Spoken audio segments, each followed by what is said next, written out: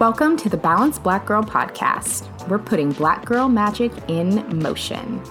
This show is dedicated to reinventing wellness for women of color. I'm your host, Lestraundra Alfred. Thank you for tuning into this week's episode of Balanced Black Girl. If you're a new listener, welcome to the show. My name is Les. I am so honored to have you here. And if you are a returning listener, I am equally as honored to have you here. Thank you so much for coming back. I wanted to take this time to check in with you, yes, you listening, to see how you are doing in this moment. There's a lot of things happening right now between nervousness and very valid concern over the spread of the coronavirus, to the presidential election we're in the midst of, to everyday life that we all experience and the everyday challenges of that, and having so many things really throw off how we all operate within our community and as a greater society has just been really, really giving me a lot of moments of pause. And over the past few weeks, especially, I think we've been able to really see some of the ways that our society does not work so well in terms of healthcare, in terms of particularly those who have hourly jobs or service-based jobs, and what happens during a health crisis to those individuals. Seeing what happens to students who are in higher education during a health crisis when they all of a sudden have to leave their campuses and don't have anywhere to go. Seeing what happens in the wellness industry, where spaces and retreats and things that a lot of us, myself included, kind of rely on for a large part of what we do are no longer really on the table, at least for a little while. It's been giving me a lot of pause to really think about the different ways we're just really unprepared for a lot of these things to happen. So I wanted to invite you to really pause and check in and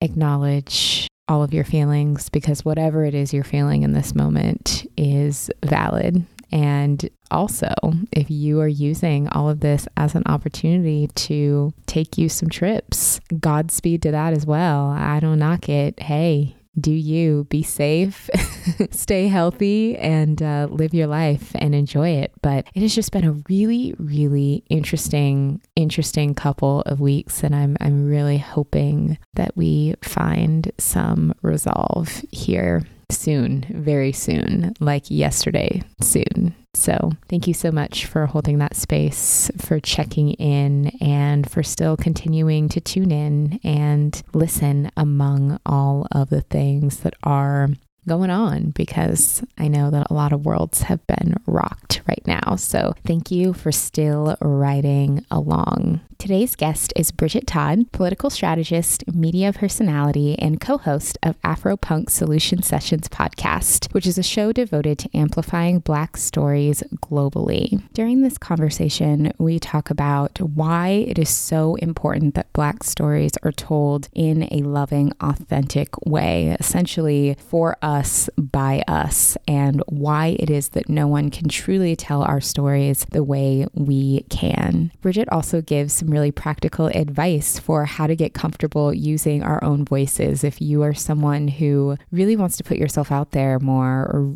really wants to feel more comfortable using your voice, even if it's within your own community, she shares some really great advice for how to get more comfortable doing so, because all of our voices are so important. And if you are really wanting to put yours out there but aren't sure how, we want to hear from you, and we have some practical advice for how to do that. We also talk about owning and protecting our creative ideas and our contributions to popular culture, because as we all know, Black folks create pop culture. Pop culture revolves around us, our creativity, and our ideas, yet oftentimes we are not properly credited and compensated for those contributions. So we dive into that. And we talk about navigating burnout. Working in the media, burnout is something that Bridget has certainly experienced. And I think for each of us, burnout is something that we have all individually experienced. I know in last week's episode, I talked a bit about that and what I'm currently currently dealing with. And so I really appreciated having a candid conversation with her around how she's navigated that. And hopefully it can inspire you to navigate that differently as well and to come to a better place of balance, because that is what it's all about. So without further ado, let's jump into this conversation with Bridget Todd. Bridget, welcome to the show. I am so excited to have you joining me today. Thanks for having me. I'm really excited too. Absolutely. I mean, I love talking to fellow media folks. I've always been like a media junkie and love podcasting because it's been how I can kind of get my media fix. But I would love to hear what sparked your interest in media. That's a great question.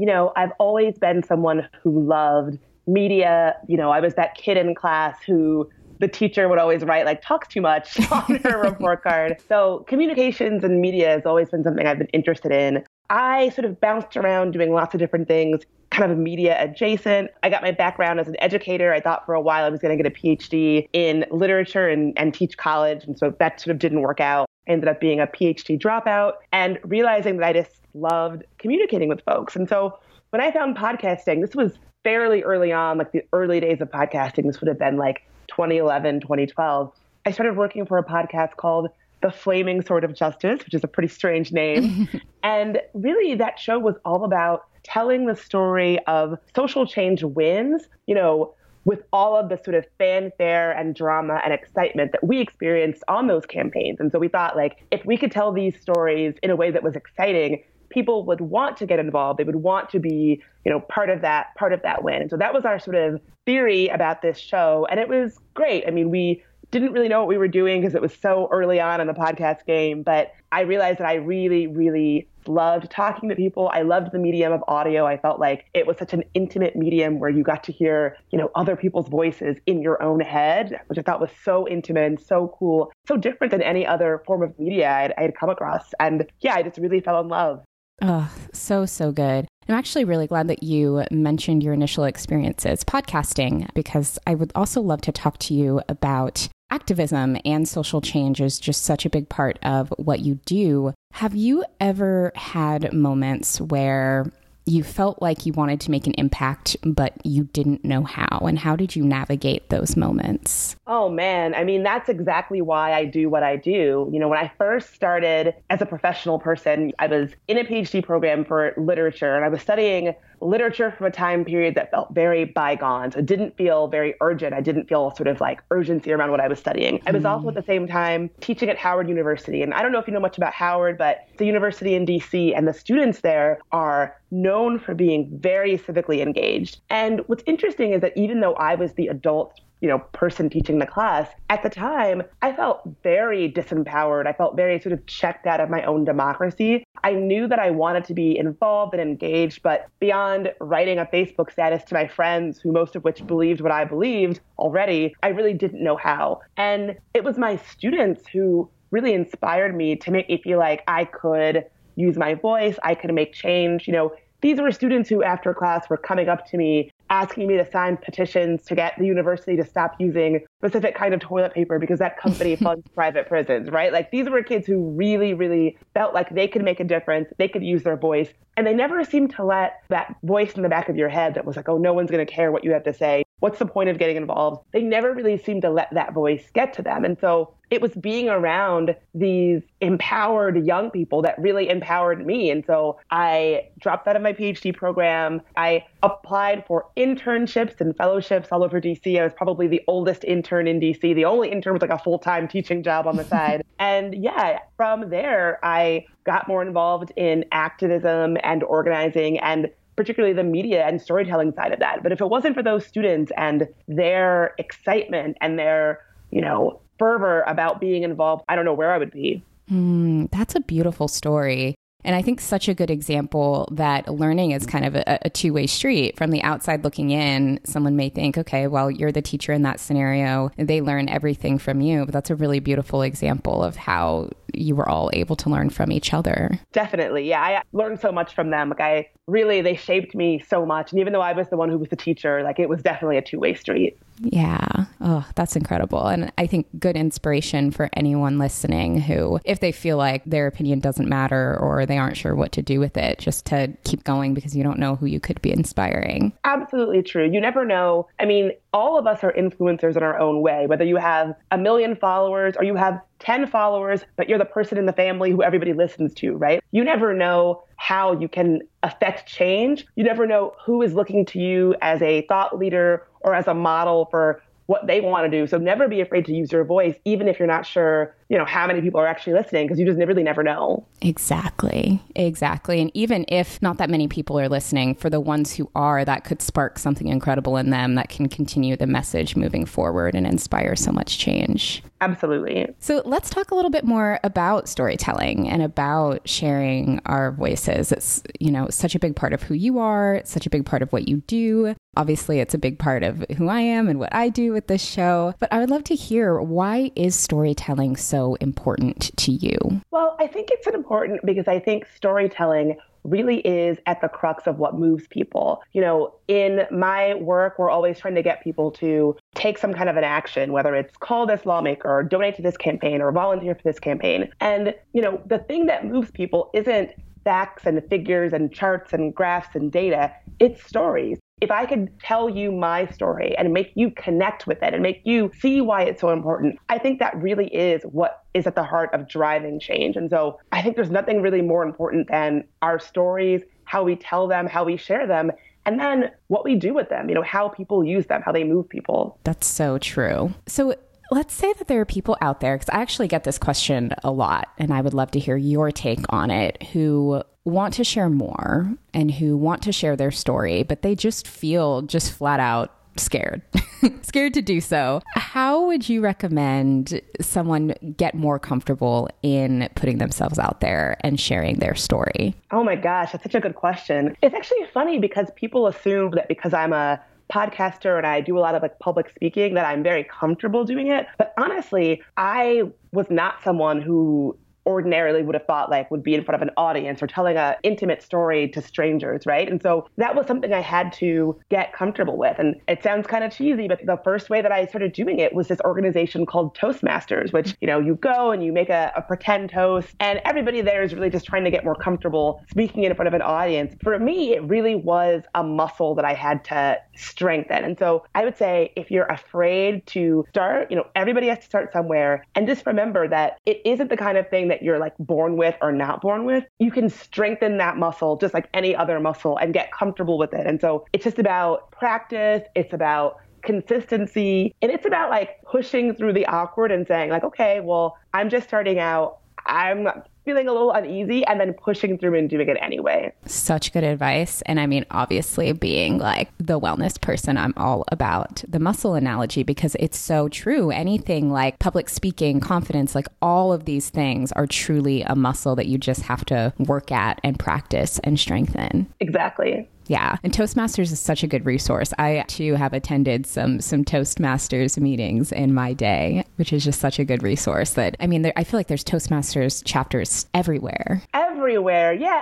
That was really, I once had a mentor who told me you could be the most successful person at whatever you do, but if you can't communicate that to others confidently, you're really missing out. And so at the time I was I'm getting invites to speak at conferences. I'm being asked to do this kind of public thing, and I'm so nervous. And she was like, yeah, you got to get over that. Just straight up. I love it. So also, in addition to storytelling, I would love to add another layer to this, which is also still telling our stories as Black and Brown people, the importance of us telling our own stories in our own way. So for you, why is it so important that Black stories are heard? Well, I think it's important because we deserve them. Mm-hmm. We deserve to have our stories lovingly and thoughtfully told and have our experiences centered, right? Nobody else, it's a given. We take for granted that other folks, white folks are going to have their stories told, but also other marginalized voices, women, other people of color, queer folks, trans folks. We all deserve to hear our stories told. And I think that, I used to feel that, we had to keep telling our stories because that was how we got folks on the other side to see us as human and to really understand us. But now I've sort of evolved from that thinking. It doesn't matter. We shouldn't have to convince folks like that we're human and that we're worthy of like dignity. We deserve to have our stories told, just point blank, end of story. And so I think that, the more diverse, inclusive, rich, thoughtful stories we have, the better we can really understand each other. And yeah, we just deserve it. Like Black folks deserve to have our stories told, to have our stories amplified, and to have that be a given that we deserve that. Fire. I just could not agree more with everything that you just said. It's so true. Especially the point around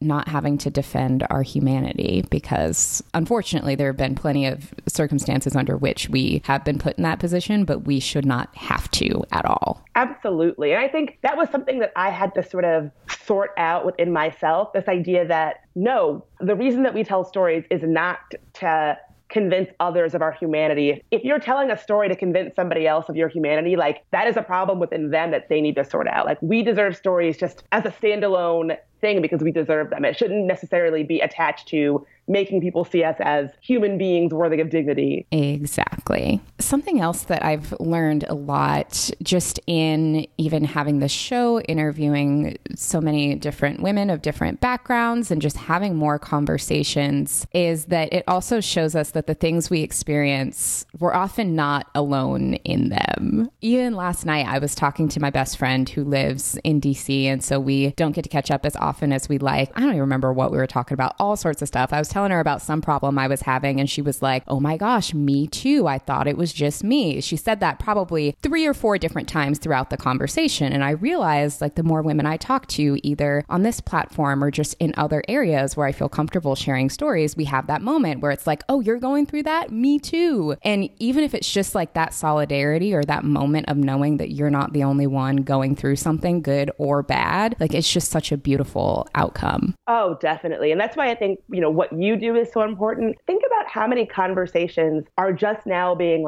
pushed into the forefront that we weren't having 5 years ago, 10 years ago. And maybe we were having those conversations behind closed doors, but I think that that's what's so special about what folks like yourself do, is that you can bring those conversations to the forefront so folks know that they're not alone. And even if it's just a solidarity thing, oh, you're going through this, I'm going through this, that's important. But also getting at solutions, because we can't tackle issues if we're not talking about them. And I think especially conversations, around things like mental health, around things like body image, around things like just how we exist and show up in the world as marginalized people. These are important conversations that I think the stakes are so high around. The stakes are too high to not have these conversations and not tell these stories. Oh my gosh, absolutely. And I love that you just mentioned solutions, because that's actually a point that I would really love to talk about with your podcast that you co-host, Afropunk Solution Sessions, which for listeners, if you have not yet listened to the show, you absolutely should. We'll make sure we have it linked in the show notes. For those who maybe have not yet listened to Solution Sessions, how would you describe the show? I would describe Afropunk Solution Sessions as not just a podcast, because we're also a live event series. We're like a global salon that is trying to tell the story of Blackness in a 360-degree angle globally. And so, so many of the amazing podcasts that are hosted at about Black folks here in the United States are great, but they don't necessarily take into account that Blackness is global, and that, being a young Black person in Brooklyn looks different than being a young Black person in France, looks different than being a young Black person in Brazil, looks different than being a young Black person in South Africa, right? Our Blackness connects us, but it's very unique too. And so we're really interested in carving out a space to tell those stories globally. And, so much of our world as Black folks is acknowledging that we're up against, serious challenges, a lot of which we had nothing to do in creating. And so we really want to tell the story of what it means to be Black in America in a global way, but also not in a way that's well, it's all doom and gloom, the rates of this are really bad, or the statistics around that are really awful, but that really leave the audience feeling like there is something they can do to be involved, even if it's something small, because we really do believe that this idea that some people are activists or change makers and they're sort of special kinds of people, we don't believe that at all. We think that everybody, no matter who you are, has the chance to get involved in the solution for some of the challenges that face us as young Black folks. taking a quick pause from our conversation with Bridget so that I can tell you about this week's incredible meal delivery that I got from Methodology. If you've listened to the show before, you have heard me talk about why I love Methodology so much. And I feel like every week that I get a shipment, the shipments just get better and better. This week, I had some incredible gluten-free, dairy-free options, which are a preference of mine. I had everything from a paleo chicken pot pie to delicious matcha almond milk to these incredible vegan oatmeal raisin cookies. Literally an incredible shipment of just delicious food that I was able to reheat easily. It was right on my doorstep on Sunday night, so meal prep was done for me. So if you are on the West Coast, either in Southern California, the Bay Area, Portland, or Seattle, make sure you check out Methodology. You can go to balancedblackgirl.com/methodology and you can use the coupon code balancedblackgirl, all one word, for 20% off your first order. And I love how on the podcast specifically you end with, okay, here's the solutions from what we talked about today. And I think you do such a good job of making it so approachable and tangible of, okay, yeah, I can take these things and I can apply that to my next idea, or I can apply that to what I do, which I think is so helpful because it adds that extra layer to storytelling. I think storytelling is kind of the base layer of, yes, we're talking about our experiences and where we come from and who we are. And then the solutions are like, okay, and here's what we're doing with that. And I think having the two together is just such a beautiful thing. I'm so happy that you said that. I think that that really is the hallmark of what we're trying to do. You know, we're trying to tell these authentic, important, meaningful stories and then have them right alongside the sort of so what or next steps, you know? Yeah, absolutely. So there are a couple of episodes of Afropunk Solution Sessions that I would love to also talk to you about that I think our Balanced Black Girl listeners would especially love. And so we'll make sure we also have those linked in the show notes. The first is the Rest as Reparations episode, which I just really enjoyed because I feel like it did have a lot of like humorous elements to it. I loved how you shared at the beginning, like you were very skeptical of the idea of kind of participating in the NAP ministry event and like the group NAP, like, I don't know about this, in a way that I feel like as I was listening, I was also like, I also don't know how I would feel about that, and kind of took us along with you, but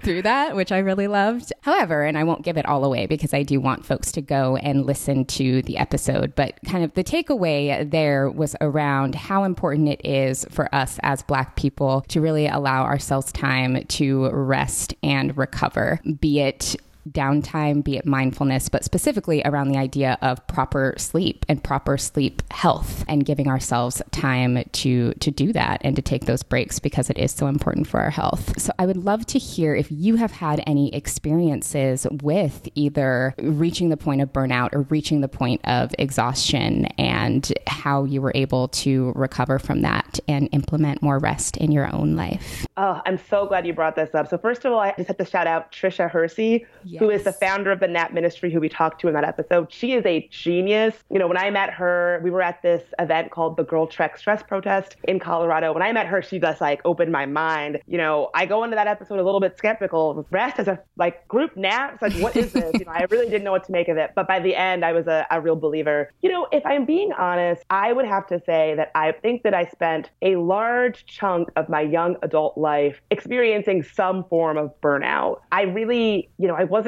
raised in the kind of home where we talked about things like self-care and taking time. You know, my mom is a hardworking Black woman, and she's the kind of Black woman who, when she talks about what fills up her day, it is work, it is paying bills, it is very practical. You know, it is food on the table, it is raising her kids, right? And so that was the kind of household that I grew up in. And so I grew up thinking that Black women were super women. You know, we do it all. We don't complain. We don't need to take breaks. We take care of everybody else. That's the kind of household that I grew up in. And it wasn't until very recently that I took a step back and started to sort of unpack all of the different ways that that was not serving me, right? Like, I think I only thought of myself as good if I was working, if I was making a certain amount of money, if I was productive. So if I had a day or a time where that wasn't happening, my whole sense of self, my whole sense of identity was sort of broke down. And so I think I pushed myself because I thought that that's what Black women did. I thought that, our value was caught up in our ability to be productive. And if we were taking a break, even for a day, even for an hour, what was our value? Who were we? And I really, I think I had to go through a real reckoning of, is this the kind of life I want to have? Is this the kind of life that I want to be in?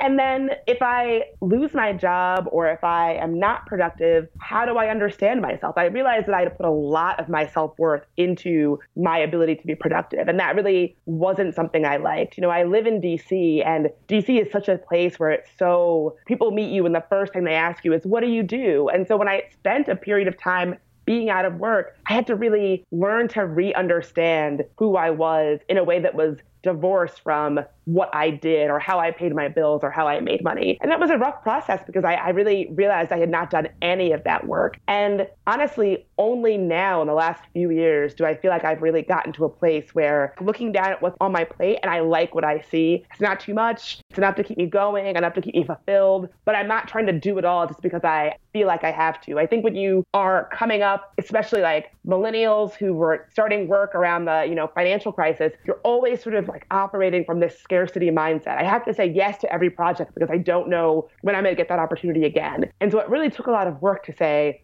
no, I don't need to say yes to everything and kill myself to take on more than I can handle just because I'm worried about it going away. I can make choices that work for me about how work shows up in my life. And honestly, it's an everyday thing where I have to relearn it and repractice all the time, but I'm really getting better. I really appreciate your transparency around saying it is work to get to that point, because while it would be amazing to be in this dream state where we are all just magically balanced Black girls who naturally just do all of these things and practice self-care in those ways, we are undoing a lot of programming that is not only what we've seen from our parents, because I had very similar experiences growing up, but is truly ingrained in our DNA, which is what I also really appreciate that episode of Afropunk Solution Sessions talks a lot about, because it's just deeply ingrained in us. And we do have to actively kind of do the work to really prioritize and allow ourselves to not let that scarcity really get the best of us. Absolutely. And, I just want to reiterate, it's a practice. Like you said, it's like a muscle. But I think getting clear about the fact that nobody else is going to protect the things that make me feel balanced other than me, right? I can't depend on anybody else out there to be like, oh, well, Bridget, needs her meditation time, or Bridget needs to have XYZ hours of sleep every night. Being really okay with asserting yourself around what you need to show up as your best self every day, that is work that you have to learn to do and learn to be loud and unapologetic and assertive about it, because nobody else is going to do that for you. So when I'm working, I know that if I don't get a decent amount of sleep every night, I just don't show up my best self. I know that if I don't work out for a long time, I don't show up as my best self. So these are things that I know I have to protect it. I have to be vocal about it, and I have to not apologize for it. Such good advice. So that really just being your own advocate, because you're right. No one else is going to protect those things for us. We really have to make sure that we're holding that space for ourselves. Exactly. And piggybacking off of, some of the conversations that we were having about storytelling, I would also like to talk a bit about the Digital Blackness 2.0 episode of Afropunk Solution Sessions, which was another really great listen. They're all great listens. These are just the ones that I'm shouting out today. Really around protecting our stories and protecting our ideas and protecting just the beautiful artistry that we as Black people create and contribute to society in all areas. And actually that made me think a lot about the recent Google ad that just came out, which I'm sure everybody has seen by now. That was the Black History Month Google ad, where all of these categories for the most searched anything you could think of, and it showed the Black person who was behind it, which none of this is new information in terms of what all of our contributions to society are. But what I really, really appreciated about that episode was really the emphasis on owning and protecting what's ours, our intellectual property and our language and our ideas. I'm curious for you if you had any kind of aha moments or takeaways when you were having those conversations. That's a great question. I think I didn't know. Black people basically run the internet, right? For that sure. Google ad, I think, really demonstrates it. anything that is good or funny on the internet is like there because a Black person put it there, right? Yes. And so I think that I already knew that. We all know that. But the level to which we can be not protected and exploited, I think I had no idea. I think I knew it intellectually, but in researching that episode, the ways to which like people who have created concepts that go on to make millions of dollars, that woman Peaches Monroe who came up with the phrase on fleek, seeing that phrase on billboards, selling Bath and Body Works and Arby's and all of these things and not making any money from it. I don't think I realized the level to which we can be exploited and how that sort of baked into the system. I don't think it's any surprise that like access to legal services, information about intellectual property law, financial literacy. I don't think it's any surprise that these things are things that have been sort of systematically kept from us as Black folks. And so I think it's sort of the system sort of working in the way that it was designed to work, not so much a system that is broken. And so I think it's really up to us to protect ourselves. If we put something out there into the world, knowing how to protect it, knowing how to make sure that if somebody's going to be profiting off of it, that somebody is going to be us, I think is so important. But it's one of those things that I think, just like with the self-care thing, like we have to be our own advocates and we have to sort of know what we're getting into because no one else is going to make that easy for us. Oh my gosh, so true. And honestly, as you were talking about the system not being broken, but the system's working how they're supposed to be working to keep that information inaccessible to us, like I got chills from that because I'm just like, it's true. It's so true. That's what those systems were designed to do. Exactly. So important to really understand those topics. So I'm curious, in all that you have done, has there been a story that you have come across that has like stopped you in your tracks or changed your perspective? Yes. It's funny that you mentioned this. I'm going to have to Google her name really quickly because it just happened. So I just returned from the Sundance Film Festival in Park City, Utah, where I was there with Afropunk and Color of Change, making a podcast about the importance of telling the stories of marginalized folks. And we talked to this incredible filmmaker who made this documentary called The Feeling of Being Watched. And it's all about, she's an Algerian American and she's a Muslim, and it's all about how her community was surveilled by the FBI for years. And so it's a documentary about her through like years and years of FOIA requests and, legal challenges, trying to get the government to give her the information about how her community was surveilled using things like paid informants, and how this wide-scale surveillance project really tore her community apart. And one of the things that she talked about is how when she first started this project, having gone to journalism school, she was trying to approach it in this objective manner, not centering herself because she didn't want to come off like she was, biased or too close to it. Then she realized, she was telling a story about how her community was surveilled by the FBI. This was her aunts, her uncles, her mom, her mosque. And that sort of lie, objectivity, was broken down for her. And that we tell ourselves this lie that objectivity is basically like the perspective of a white male, because white men are the only people who can like have an objective, honest perspective. And through making this film and telling this story, she realized that that's really BS, right? That we are the experts of our own stories, of our own experiences. And that, this lie that we can't tell a story that we experience or that we're close to objectively is just not true. And so, I was so moved by her breaking down these barriers around objectivity and who can tell a true story, and it made me realize the ways that we've, particularly for marginalized people, we tell marginalized people that they are not experts in their own experience, and that, if they tell their story, that, they can't really be telling it honestly if they experienced it. And why is that? That's so wrong. And so honestly, just listening to her story about her unrelenting pursuit of getting the FBI to be accountable, I thought was so moving. And it really helped me understand my work as a storyteller, because I do think that as a Black person who tells stories about Blackness, particularly in the United States, it can be difficult to want to be like, oh, well, I don't want anyone to say that I'm too biased or I'm not telling an honest story. But we need to just walk in our power and in our truth that we are the experts of our own lived experiences. And we can tell that story. And, our stories, they set us free. They're so powerful that we shouldn't be afraid of that power. Oh my gosh. I feel like even just hearing you describe that, my mind is blown. So I cannot wait to listen to her story when it's released. I wrote down the lie of objectivity on this Post-it on my desk just now because I'm like, oh my gosh, I need to bold and underline this and just make this like a theme in life moving forward. That is Absolutely. So powerful. Yeah, her story just like really moved me. Oh my goodness. That's amazing. Well, that stopped me in my tracks. So I could see why you had the same reaction. That's incredible. So currently it is still early in 2020. What is next for Afropunk Solution Sessions? What do we have to look forward to this year? Oh, so many. I'm so excited. We were at the South Africa Afropunk Festival back in December, and we got to have a lot of FaceTime with the one, the only Angela Davis. Oh my God. Who is really just a living legend.